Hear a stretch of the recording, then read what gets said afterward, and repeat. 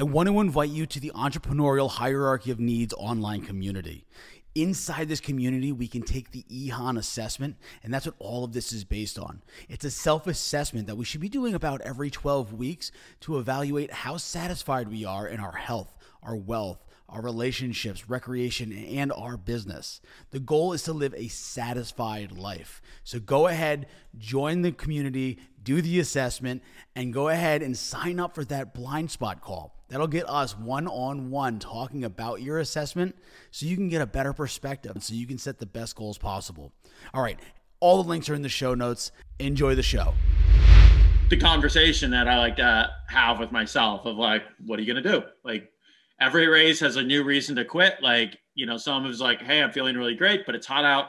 Some is like, hey, I'm crushing it. Some other stuff is like you have, there's like stomach issues or injuries or, things pop up all the time. And it's long enough, it's hard enough that it puts you in a world of uncertainty at some point. And you have to figure out how you're going to react and what you're going to do to get through it. Joel Runyon is a man of many skills and a man with an iron will, competing in over 7 ultramarathons in 7 different countries. ImpossibleHQ.com is his lifestyle performance site designed to help people overcome their limits mentally and physically. Joel incubates businesses like MoveWellApp.com and UltimateMealPlans.com. He also invests and advises in startups in the health and productivity space. As legend has it, Joel has a very difficult time saying no to any challenge. Enjoy the episode with Joel Runyon from Impossible. My name is Tim Palladino, and this is the Entrepreneurial Hierarchy of Needs podcast.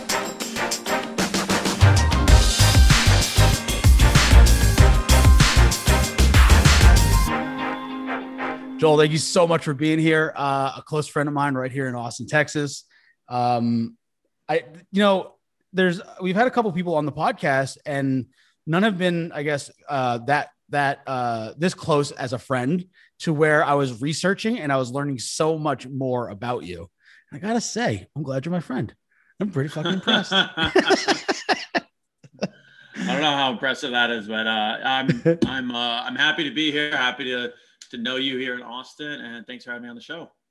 Yeah. This is an important one, man. This is this kind of hits for me personally, and I'd like to hear your take on this. This covers both spectrums of health, right? The mental and the physical aspects of health. What got you into starting Impossible HQ? What was the main motivator? Yeah, so this story starts like a long time, like 11 years ago almost. I basically graduated from college and had done all the things you're supposed to do in life. Got good grades, studied a lot, got a double major, did another sport, traveled abroad, all that fun stuff.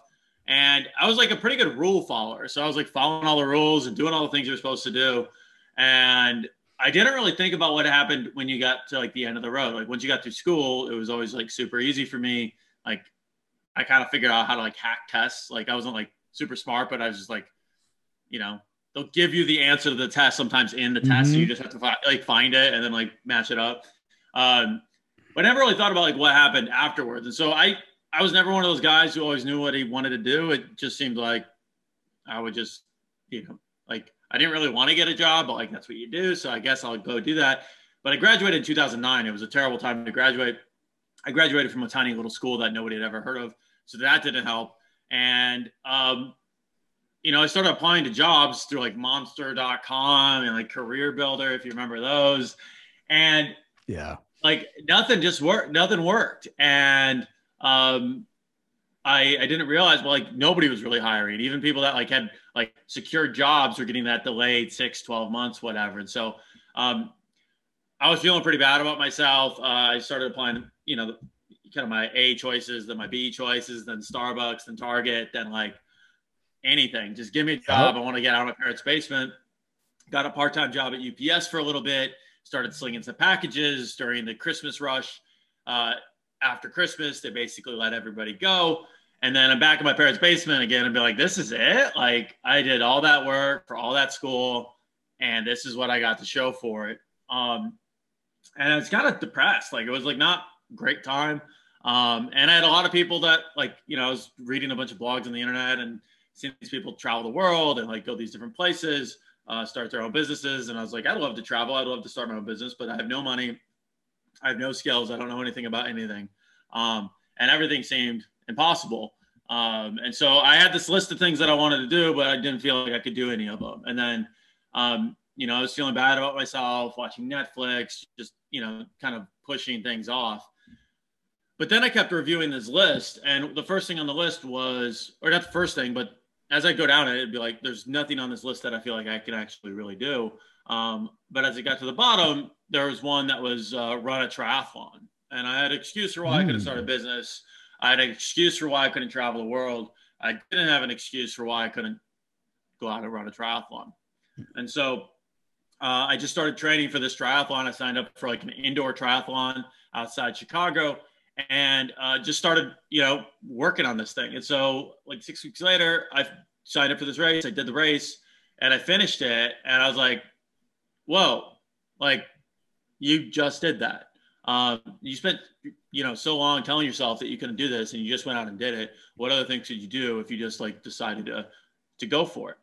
And so that's where I started like, I was like, okay, well, what else on this list can I go do? And so it started with triathlons, started doing longer triathlons, eventually tricked myself into becoming a runner, started doing longer distance stuff, started taking that mindset, applying it to like my job hunt, got a job, worked my way up that job, got a different job, eventually started my own business. But that mindset of shifting from like everything feels impossible to, hey, what if impossible is a challenge, not like an end all be all statement. Yeah. And using that as an orienting factor to go after interesting things and do interesting things with my life. And, writing about it and then also breaking that down and making it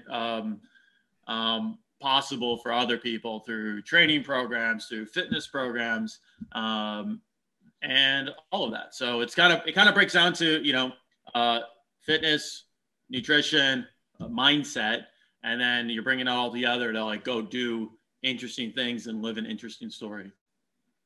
Yeah, it's really interesting the way you frame that.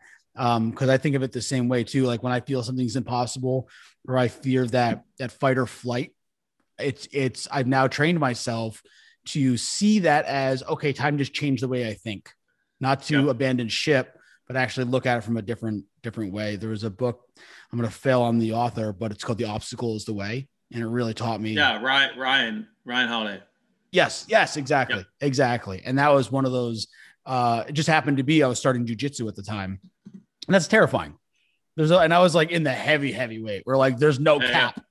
Yeah. So I was coming in at like 232 and these guys are like 400 pounds. So it's like, all right, yeah. Okay. They're the obstacle. They're the way. We'll figure this out. So yeah, it was a terrifying moment and you can either abandon ship or you can just start paddling towards shore. Well, I'll give an example. So it's been, everybody said it kind of a weird last year, right? And it's been a while since I've done something for the first time. And so I went out and I've been talking about kite surfing for a long time. And one of our friends, Brian, was like, you've been talking about that for a while. And I'm like, okay, now I have to go do it. Like, I'm not going to let Brian call me out. And so I went down there and I basically booked a week. And I've gone before and I kind of know the basics. And so like, day one and day two was just kind of like doing what I've been doing before. Like I was falling down a lot, like eating it. And somewhere like around day two, I was just like, maybe I can't figure this thing out. Maybe I'm the guy that just can't figure out kiteboarding. And then I was just like, I kind of brought myself back to like, dude, you just need to like, you just put in the time. You're going to figure it out. Like, it's going to be okay. Like you just need to put in the work. And then literally like right after I thought that, like the next time I was like up and moving and it's like, I want to say that like, oh, it's just automatic at this point, but it's still like, it always comes up where you're like, can I just not figure this thing out? Is this just like something that other people can do and I can't do it? And as soon as like you let go of that story and you like step into like, like, okay, I'm willing to fall down for 3 days in a row. If that means that's what it takes to learn to kiteboard, like I'll make that sacrifice. And then at the end of 3 days, like, then you can reevaluate, but like, day two, don't quit early. So, yeah, that's like literally last week. So, it's kind of a good reminder to keep fresh in your head. Where was that? South Padre. Oh, okay. Okay. Yeah.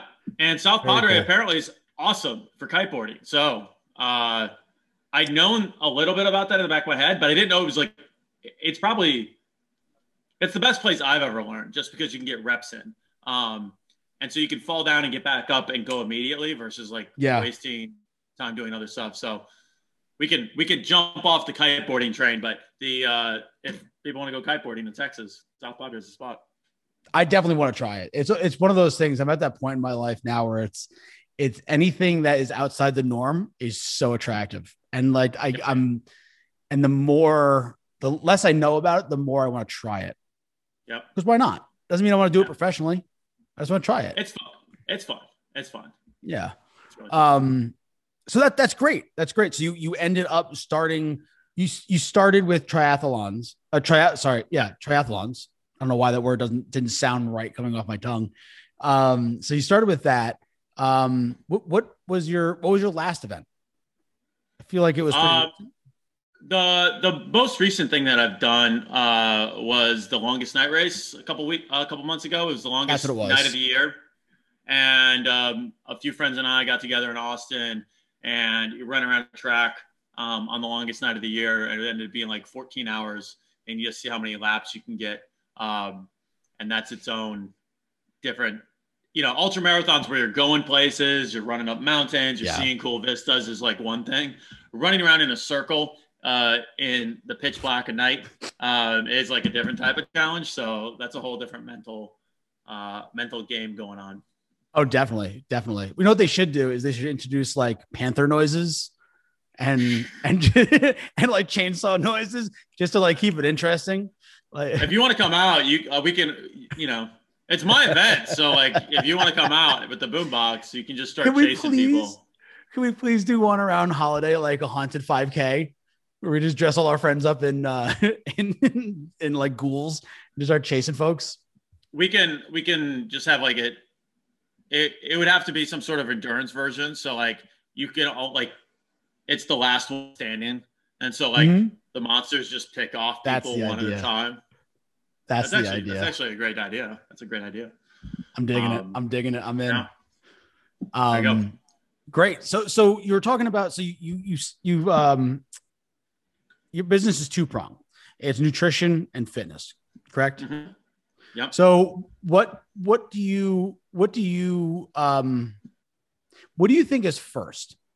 Now, there's a couple different arguments, and I've heard more for one side than the other. Nutrition first, then fitness. Start getting a baseline of fitness, then nutrition. What are your thoughts on that? So, the way I talk about stuff is, I think most people are disconnected from their body in like a lot of ways. Like everybody wants to make everything like a mental problem, and we spend so much time on screens. We spend so much time like listening to podcasts. We're processing everything up here.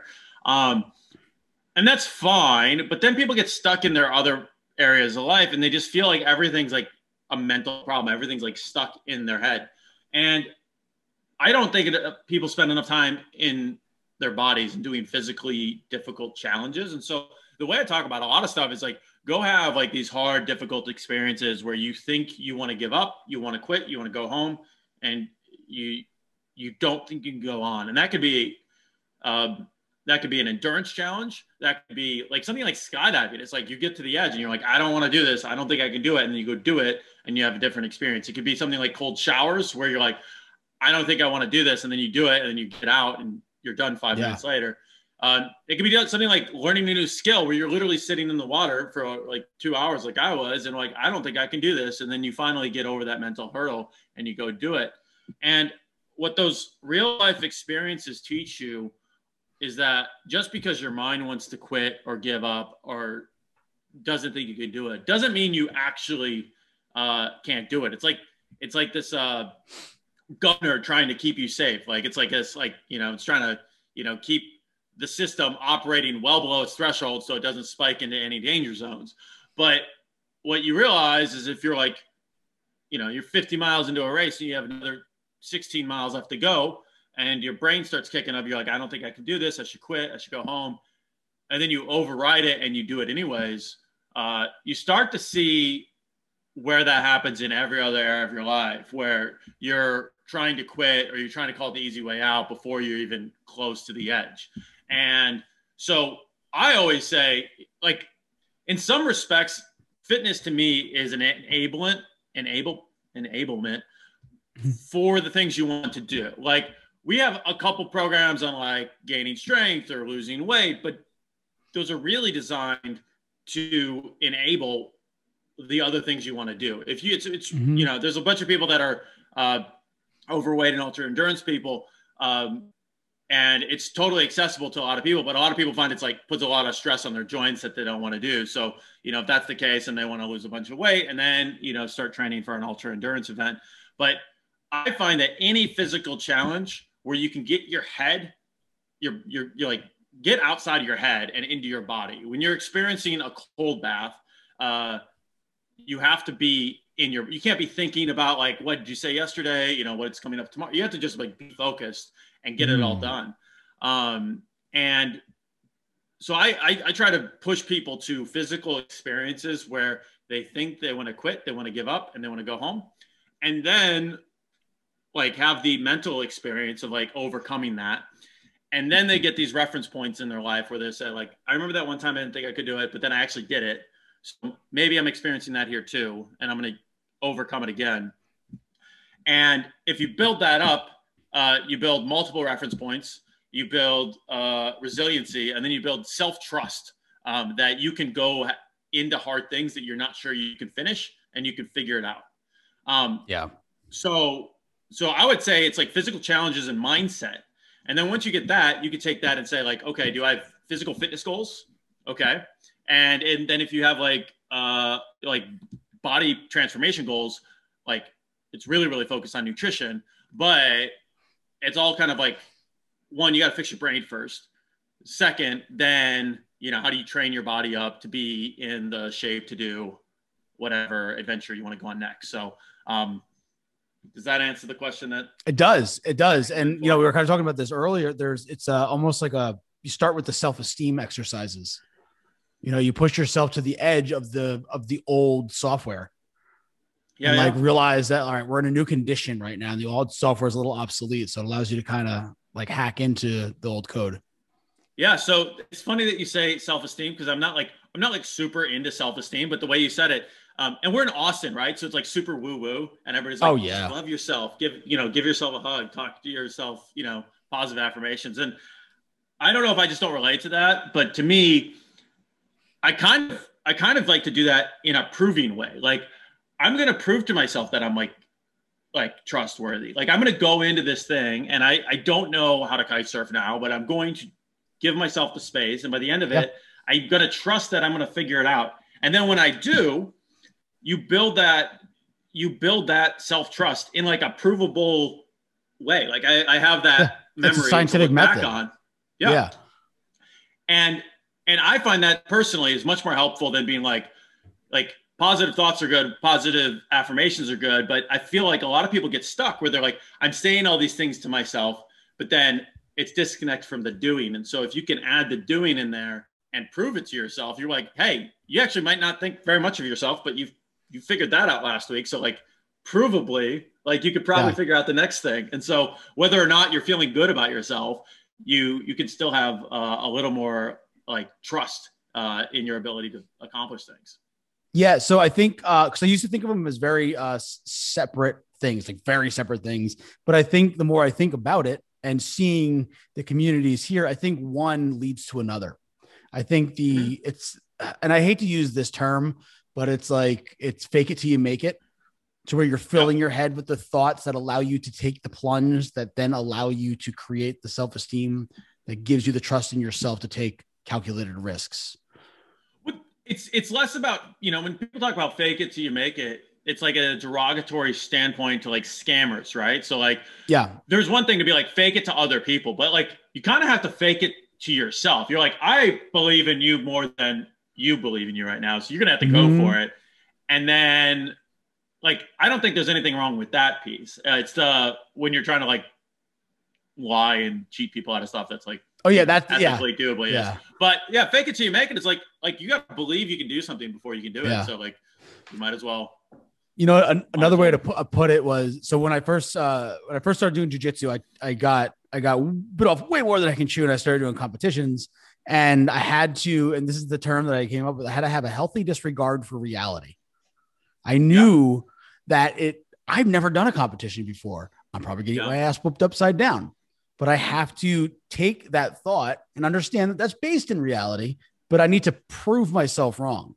If I think I can Yeah. only go 1 mile, I need to train to go 5, so I can at least get 1.1. Mm-hmm. Yeah. It gives me a nice balance personally, because it gives me something further to reach for. So like my great grandfather had a term, shoot for the stars and accept the moon, Yeah. and that's, yeah. So that's kind of where that's all based of. So if you train harder than you need, you'll always land where you need to. You always Is land it, where you should. didn't Tom McDonald just come out with his album on that? Well, no, oh, no, what, Yeah. Yeah. Yeah. As reach far through as the the stars or stars. whatever. Yeah, as far as As far stars, as the yeah. stars. Yeah. Yeah. Yeah, in case you guys haven't heard, Joel and I are big Tom McDonald's fan. Like every time a new song comes out or anything, we're definitely texting each other. If you haven't heard Tom McDonald yet, definitely, definitely check him out. And Tom, if you're listening, I'd love to interview you, man. I really, because you know what I Tom, really like? Get on the on show. this. I love how he talks about addiction, and he's so raw about the stuff that he's talking about. And yeah, I can't say enough about him. He's Like killer. He's a even killer if artist. even if you don't like his music, I kind of respect his entrepreneurial aspect, where he's just like, I'm doing Yeah, this all myself, and like you don't have to like his music, you know. I mean, like yeah, he's got like his own vibe going on, so you might not like that, but like it's like anytime someone's hustling and they're just like making stuff happen and they're executing, I'm just like that guy. yeah. And he even goes an extra level because he has multiple vibes, and that's one of the things. Like over the last couple of weeks, he's been releasing things that are like a little bit heavier, like a little bit rock, some little like kind of punk, and he never once apologizes for it. He just warns everybody. I'm letting Yeah, you know I'm doing something for me, and you might not like it. Hope you yeah, enjoy. And I yeah. respect that so much, so much. Yeah, but yeah, that's he's an amazing artist. Jumping back to ultras. So when you do, what's the right now, right? So you've led this amazing career running ultras and business stuff like that. What is the main benefit for you doing ultras now? Uh, so physically, like I don't really think there's like a huge like physical like benefit to ultra marathons. Like if someone's coming to me and they're asking like for training advice, and they're really focused on like body comp and they want to get like jacked for summer, it's like you probably don't have to run ultras, man. Like you're good. Like I think there's like an interesting level of like standard physical fitness where it's like if you can run a half marathon in a certain amount of time, like that's pretty good, and like you're good on like aerobic capacity. But like running an ultra marathon is more of an exercise in endurance and like mental fortitude for me than anything else. Yeah. Like the fun thing about ultra marathons is an ultra marathon is literally defined by anything longer than a normal marathon. So you can run 26.2 and then like run home, or run to 7-Eleven and get a beer or something like that. And that's an ultra marathon. But what I like about that is that, a lot of people will run a marathon, and a marathon is like the longest thing that most people will think about running, and they'll push themselves as far as they think like most people can go, and then they go home. And what's fun about an ultra marathon is like when most people go home is literally the start of an ultra. Like everybody's like, oh, I'm geared up, I'm ramped up to run a 26.2, and then it's like, okay, when you have a 20,000 person race in Chicago for a marathon or whatever, and then like there's a 50-50 on the race where it's like 85 people or something like that. And so it's like when most people go home, that's when the race starts. And so what's fun about an ultra is like it doesn't really start until it sucks. And then like when it starts to suck, it's like that's the conversation that I like to have with myself of like, what are you going to do? Like every race has a new reason to quit. Like, some is like, hey, I'm feeling really great, but it's hot out.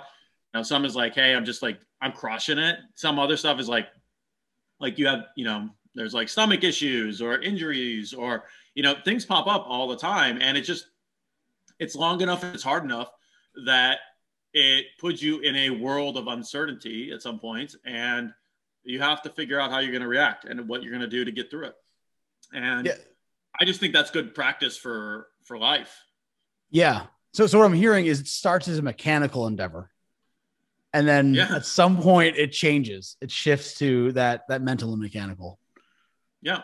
And for me, part of it is literally, as you do more and more things, like these reference points that I was talking about earlier keep shifting more and more and more. And like, if everybody talks about meditation, I'm kind of an extreme person. I've stopped trying to be balanced. Kinda. I don't know if that's, I don't know if like balanced is even that useful for me, but, I find, everybody talks about meditation and I'm like, I don't get meditation, man. Like I've tried it. I tried to get into it. I think I'm going to just completely give up on it. Cause I don't need to connect you with my friend Liv Bauer, man. Liv Bauer from the Great Studios, man. She'll get you whipped up into shape. If she's on the one right before me, that's fine. But for me, I find meditation in like if you're on like a 50-kilometer run, you're going to have a lot of time to yourself to think. Mm-hmm. Or if you get in an ice bath and you sit in there for 10, 15 minutes, you're going to have a lot of time to think about stuff. And I find things where I'm actively engaging my body, I actually meditate much better than if I'm just like doing nothing. By physically engaging my body, what I mentioned earlier is like, I feel like it releases, like it unlocks the ability for me to focus a lot more just right now versus, hey, I'm sitting here. Should I be sitting here? Should I be going somewhere else? All that stuff. And so I find it's a really good way to, one, get to know yourself and push yourself, but also like, access those parts of your brain that, maybe, you don't give yourself the time to, if you have 4 hours out on a run with no music, you got a lot of time with yourself and you're going to get to know yourself pretty good. Yeah. I remember forgetting my headphones at the gym, forgetting my headphones on the way to the gym once, and I had to run the treadmill without headphones. And I'm not a big runner. And so it was maybe like 2 miles, but it was like, I got a lot done in that time. I got a real lot done, a lot of clarity. Yeah. Now getting back to the gym, I'm during my planks, like I forget about time. I mean, I'm still suffering. I'm still, wobbling. But it's still like, I forget about time and it's pretty cool. Yeah. Yeah. You just kind of disappear into it. Yeah. I think, I started triathlons, and triathlons, you're not allowed to listen to music. You're not allowed to have like mic headphones or anything like that. Because of, I don't know why, but unlike a lot of sanctioned races, like you just can't bring it because there's bikes, there's a lot of gear, transition area, it gets messy. So I was just like, if I can't race with it, I'm never going to train with it. And so then I started running all these long distances without any music. And then I was just like, okay, I'm in a marathon now and I'm not, I'm just listening to myself. So I find it's, there's a lot of benefits to working out with music, but I find especially like long distance stuff where if you can go out there by yourself, you get to know yourself really good. Right. In ways that, in ways that people might not want to, but you get to, all like your excuses, all your BS, all your flaws, all the things that are good, whatever. But like you get to know yourself pretty well. Yeah. The veil comes up for sure. So like 24 hours to 48 hours before going into any endeavor like this, what does that feel like to you as far as like the mental? I know I used to have a lot of anxiety going in, like just knowing anything. It was a business meeting the next day. Like, yeah. I find for me, and this is on a lot of things, like I'm not that nervous leading up to it. The 30 minutes before something, I'm kind of like internally freaking out. Like my stomach is all just like, oh no, like it's like the butterflies or whatever. Mm-hmm. I get super nervous. And then as soon as like the gun goes off, I get on stage, whatever the thing is that I'm like nervous about, as soon as I'm in it, I'm fine. And I actually I hate waiting around. I hate the staging aspect, or if there's If there's waves of something, it's like, okay, now I'm waiting. Like Yeah. it started 20 minutes ago, and they're releasing people 5 minutes at a time. I don't like it. Like if I'm speaking, like if I'm like all ready, and then someone goes on before me, and they've got like 30 minutes, and I just got to kill time. I would rather just be like, oh, we got 5 minutes, go, and just use the adrenaline to go in. But like just sitting around, I just feel like I get super nervous every single time. But as soon as I'm on stage, or as soon as I'm running, as soon as I'm out there, as soon as you're in the game, it's fine. It's the anticipation, and it's like, making sure you're getting off to the good start. That's like the worrisome part. But other than that, like, the 24, 48 hours beforehand, like I'm always excited. Like I want to get like, set up. I'm always worried I'm just oversleep like the start line. So I always end up like waking up like 4 hours ahead of time, like way too early. But especially with some of these, really early start times. But that's kind of how I feel like coming into a race. Are you an easy sleeper? Are you someone that could just like knock out anywhere? So I can take a nap anywhere. If you tell me to like, if you tell me to actually sleep like a full night's sleep, I actually I'm very good at napping like anywhere. I have a hard time sleeping at night because I feel like I should be going to do something more productive. Right. Right. So I have a hard time turning it off. Especially like the night before, then I'm like, okay, maybe I'll just stay up all night and then just run in the morning and I'll be like ready. That's a terrible idea. Terrible. And so, yeah. So yeah, I've had, one story is, when we were in Antarctica, we basically flew in on this jet and we left like super early in the morning. Mm-hmm. It was like a Friday, I want to say. So super in the morning. It's like 4 hours from Punta Arenas, Chile to Antarctica. We get off and we're supposed to go the next day. So it's like 3 or 4 or something like that. We're supposed to like go the next day and do the race, but the weather was really good. And so they're like, oh, we're not going tomorrow. We're going tonight. You guys are going to start racing like at like 9 p.m. In Antarctica. And I was like, okay. So we like get back to our tent and like I have to like knock out for like a 2-hour nap because we're going to be running for 12 hours or something dumb. But I actually preferred that. I was like, can we actually have more like late night races where I can just like take a nap ahead of time or run, because you're not going to fall asleep. You're not going to get tired. You're not going to get sleepy during a run. You get tired. You won't get sleepy. And I prefer that to like, 5 a.m. start times or 6, like where you have to like get up and do all that stuff. So I don't know if that's explains. Yeah. I'm a terrible night sleeper. I'm a great napper. Great napper. Yeah. Yes. Kind of the same. I feel like I'm part like grizzly bear, where I can eat, I can forage and then nap. And then I'm just good. Too much sleep wrecks me. I like that.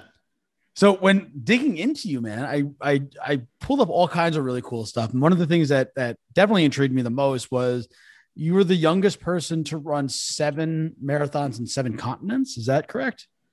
7 ultras. So 7 ultras. So there's only like 7 people, I think, that have done it. There might be more. I think so. After I did it, like a year after I did it, a girl reached out to me and said she was going to attempt it. I don't know if she did it or not, but at the time I finished it. Yeah.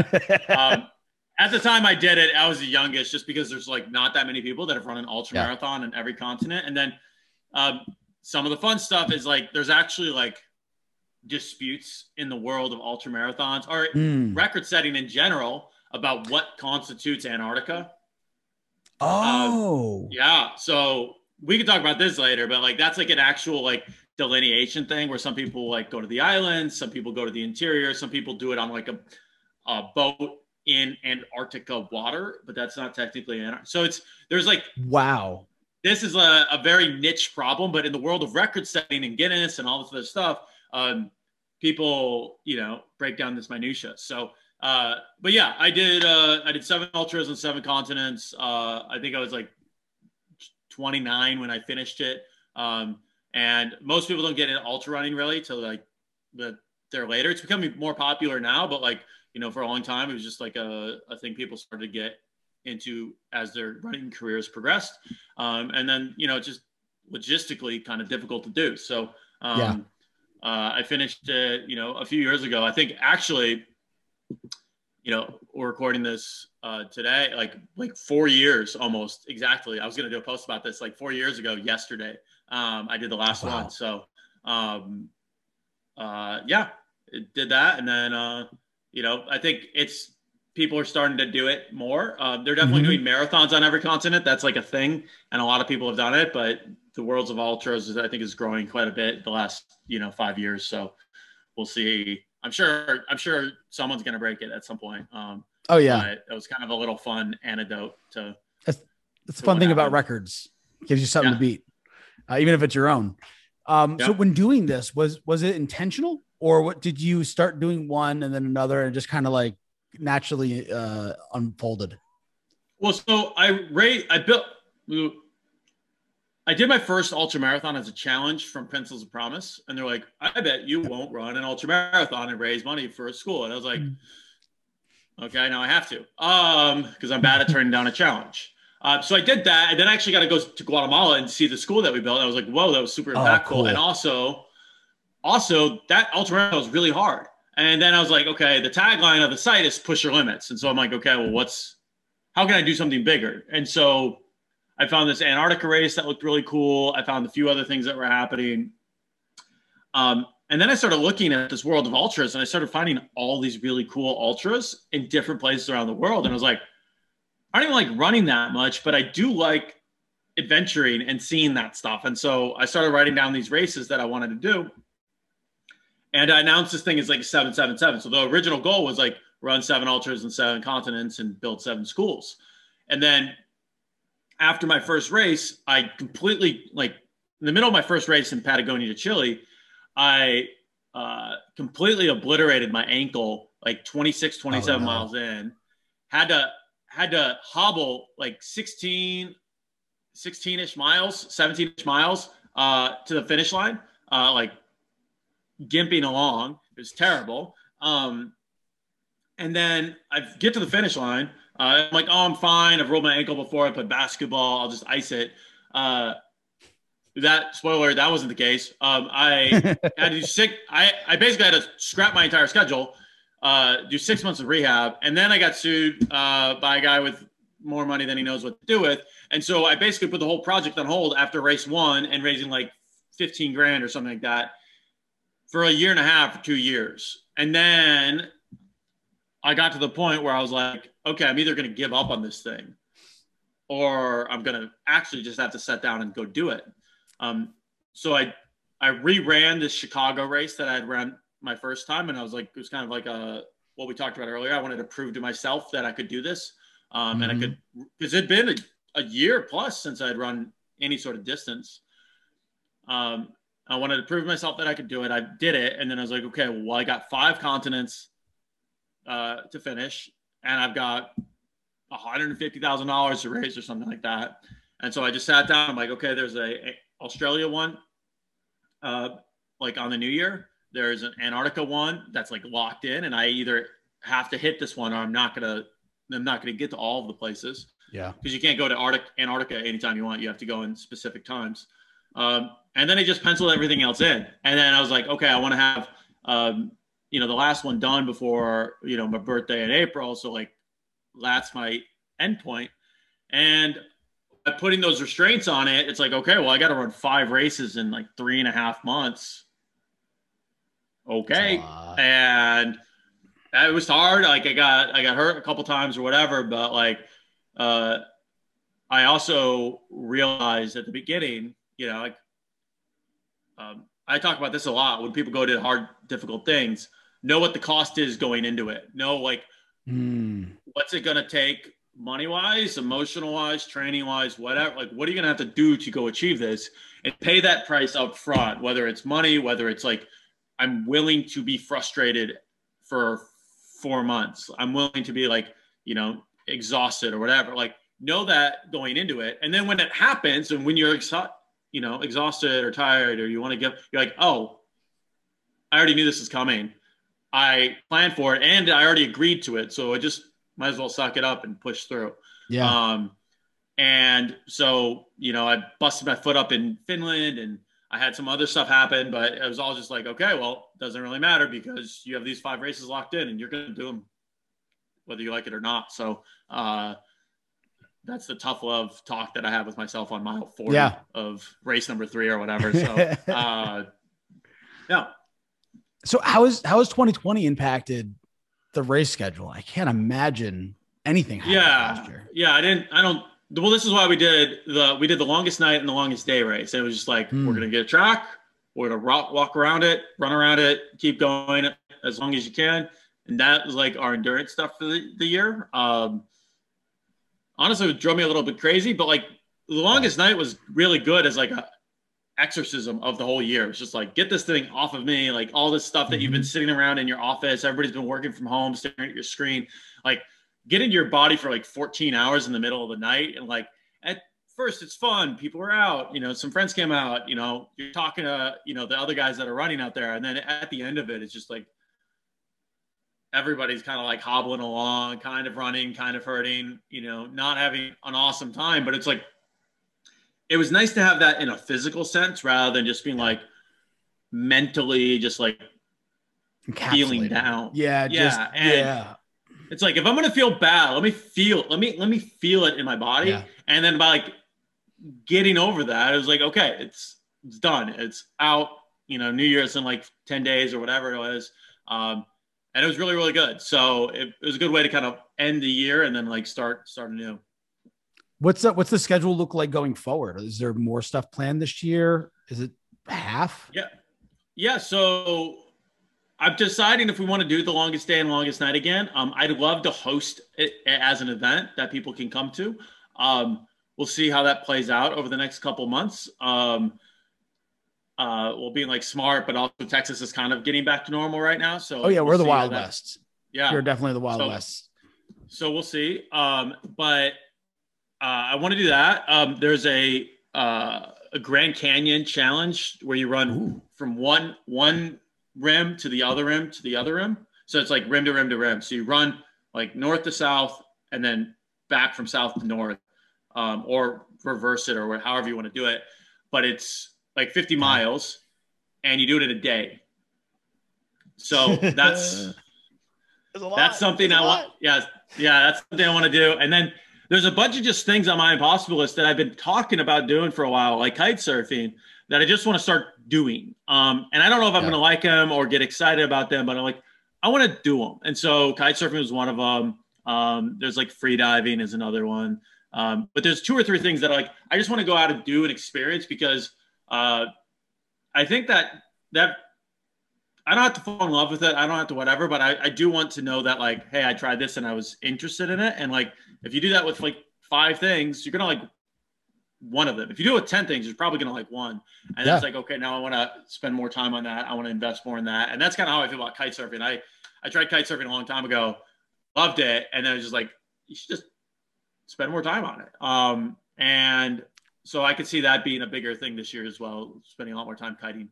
But, some of the other challenges are kind of revolve around the business. We're massively expanding the things we're doing on apparel. We're working with, more athletes than just me. So for a long time, Impossible was Joel, and it was Joel's endurance challenges.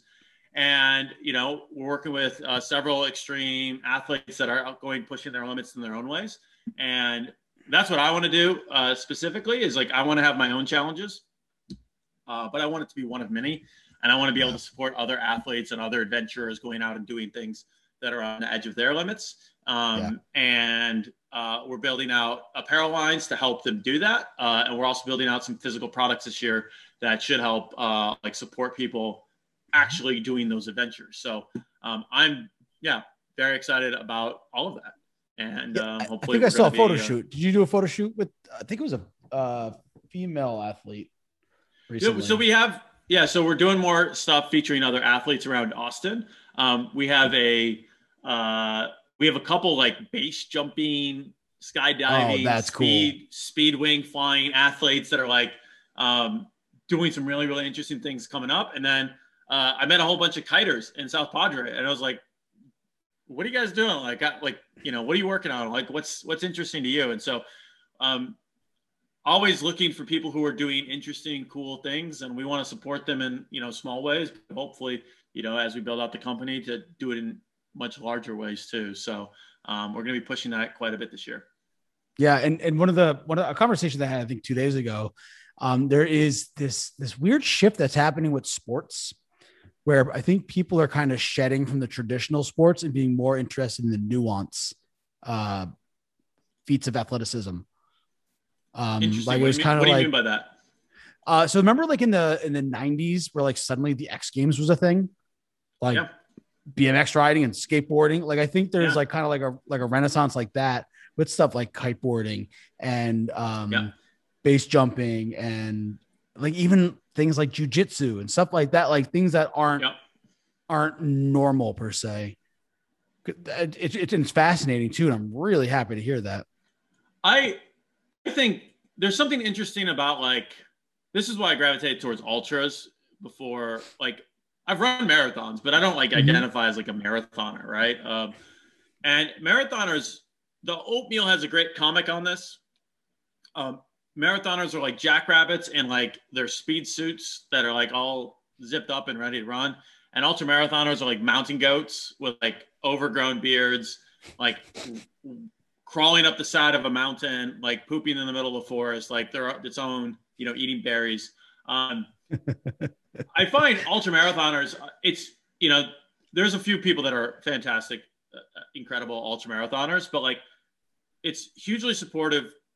Everybody out there, like I've run by 90-year-old men that are like hunched over and like hobbling through their ultra marathon. It's like there's something about it that attracts a certain type of person, and it's not about competing with other people. It's more about like, where your limit is, and what you're gonna do. Well, you don't know what you're gonna do when you get to it, but when you do, you get to find out. And that's the thing I like about that. And that's the thing I like about some of these other sports is like, yes, there's objective measures if you do want to compete, but there's also like, there's a whole lot of room for you to push against yourself and find out, what you're capable of. And so I think there's a lot of that's super interesting. And I'm very, very interested in like finding athletes who are out there pushing themselves, finding just like cool stories and cool adventures. Like the amount of stories that Dante, one of the athletes that we work with, like comes back with about like finding this jump spot and just like taking off on it, or doing this awesome line off the mountain on a speed wing. Like those are just really, really cool. So we want to we're gathering footage these first few months. We're going to be doing a lot more media stuff, hopefully showcasing some of these guys. So I think you actually just unlocked why I think this is all happening now, is because we have definitely in Austin, but I think nationally and maybe globally, we have this infatuation with travel, as we should. And I think the going to all these new places, we're exposed to all these new scenes and sites that we can express the sport in. So maybe, maybe it's those two things kind of coming to a head at this time. Well, I talk about running. I'm like, I don't like running. I don't actually like running. It's not that fun. I do like the mental places running takes me, and like the meditation almost aspects of it. I also like the actual physical places it takes me. It's like I still have mental images of this one marathon I ran in Switzerland where you're running up like this 2-mountain course, and you're like, you get to the top of this one mountain, you're just like looking over at everybody else is running. I'm like, I'm gonna stop for a second. I'm gonna take this in, because this is like, you can't just get here like casually hiking in a day. Like you're gonna have to push yourself hard to get here. And that's the stuff that I really love. It's just like, that's cool. You did what, where, and like the story aspect and the adventure aspect. And it's not just like run here on a treadmill as fast as you can for time. It's like, what did you see along the way? What did you get to do? Like, and then you put yourself in a spot where it's like, you're going to have a story out of this no matter what. So have fun out there. Yeah. Yeah. I mean, I think there is an adage. It's not the journey. It's not the destination. It's the journey. Yeah. Yeah. It took me a long time to accept that one into my life. So we have all of your information. We're going to be putting it in the details. Before we go, any final thoughts? Anything you want to leave the audience with? Yeah, I mean, a couple different things. One, get out of your head, into your body, do some physical challenges, whether that's like, I think people around the country are doing different things, but in Austin, it feels like we're coming out of COVID and people are like raring to do something. And instead of just like going to the bar and drinking or whatever, like find a new thing that you want to do. And like, it's been a year, go do it. So I have a structure called the Impossible List. There's a bunch of templates and, kind of the mentality behind it that's available on my site. You can check out everything at impossiblehq.com. And then I'm on Twitter mostly and Instagram at Joel Runyon. So just my name. And I think we're good to go. Reach out and bother Joel. Please do me the favor of reaching out and bothering Joel. Dude, so happy that you took the time to be on the podcast with me. Mental and physical health, super important to me. Great having you as a friend. Great having you as a guest. Awesome. Thanks for having me, buddy. All right, brother. Thanks. Thank you for joining us again. If you haven't already, join our online community. Link is in the show notes. It is the fastest and easiest way to live a highly intentional and satisfied life. Listen, your health, your wealth, your relationships, having fun, and the success of your business depend on it. I'll see you in there. Links in the show notes. Hope you enjoyed the episode.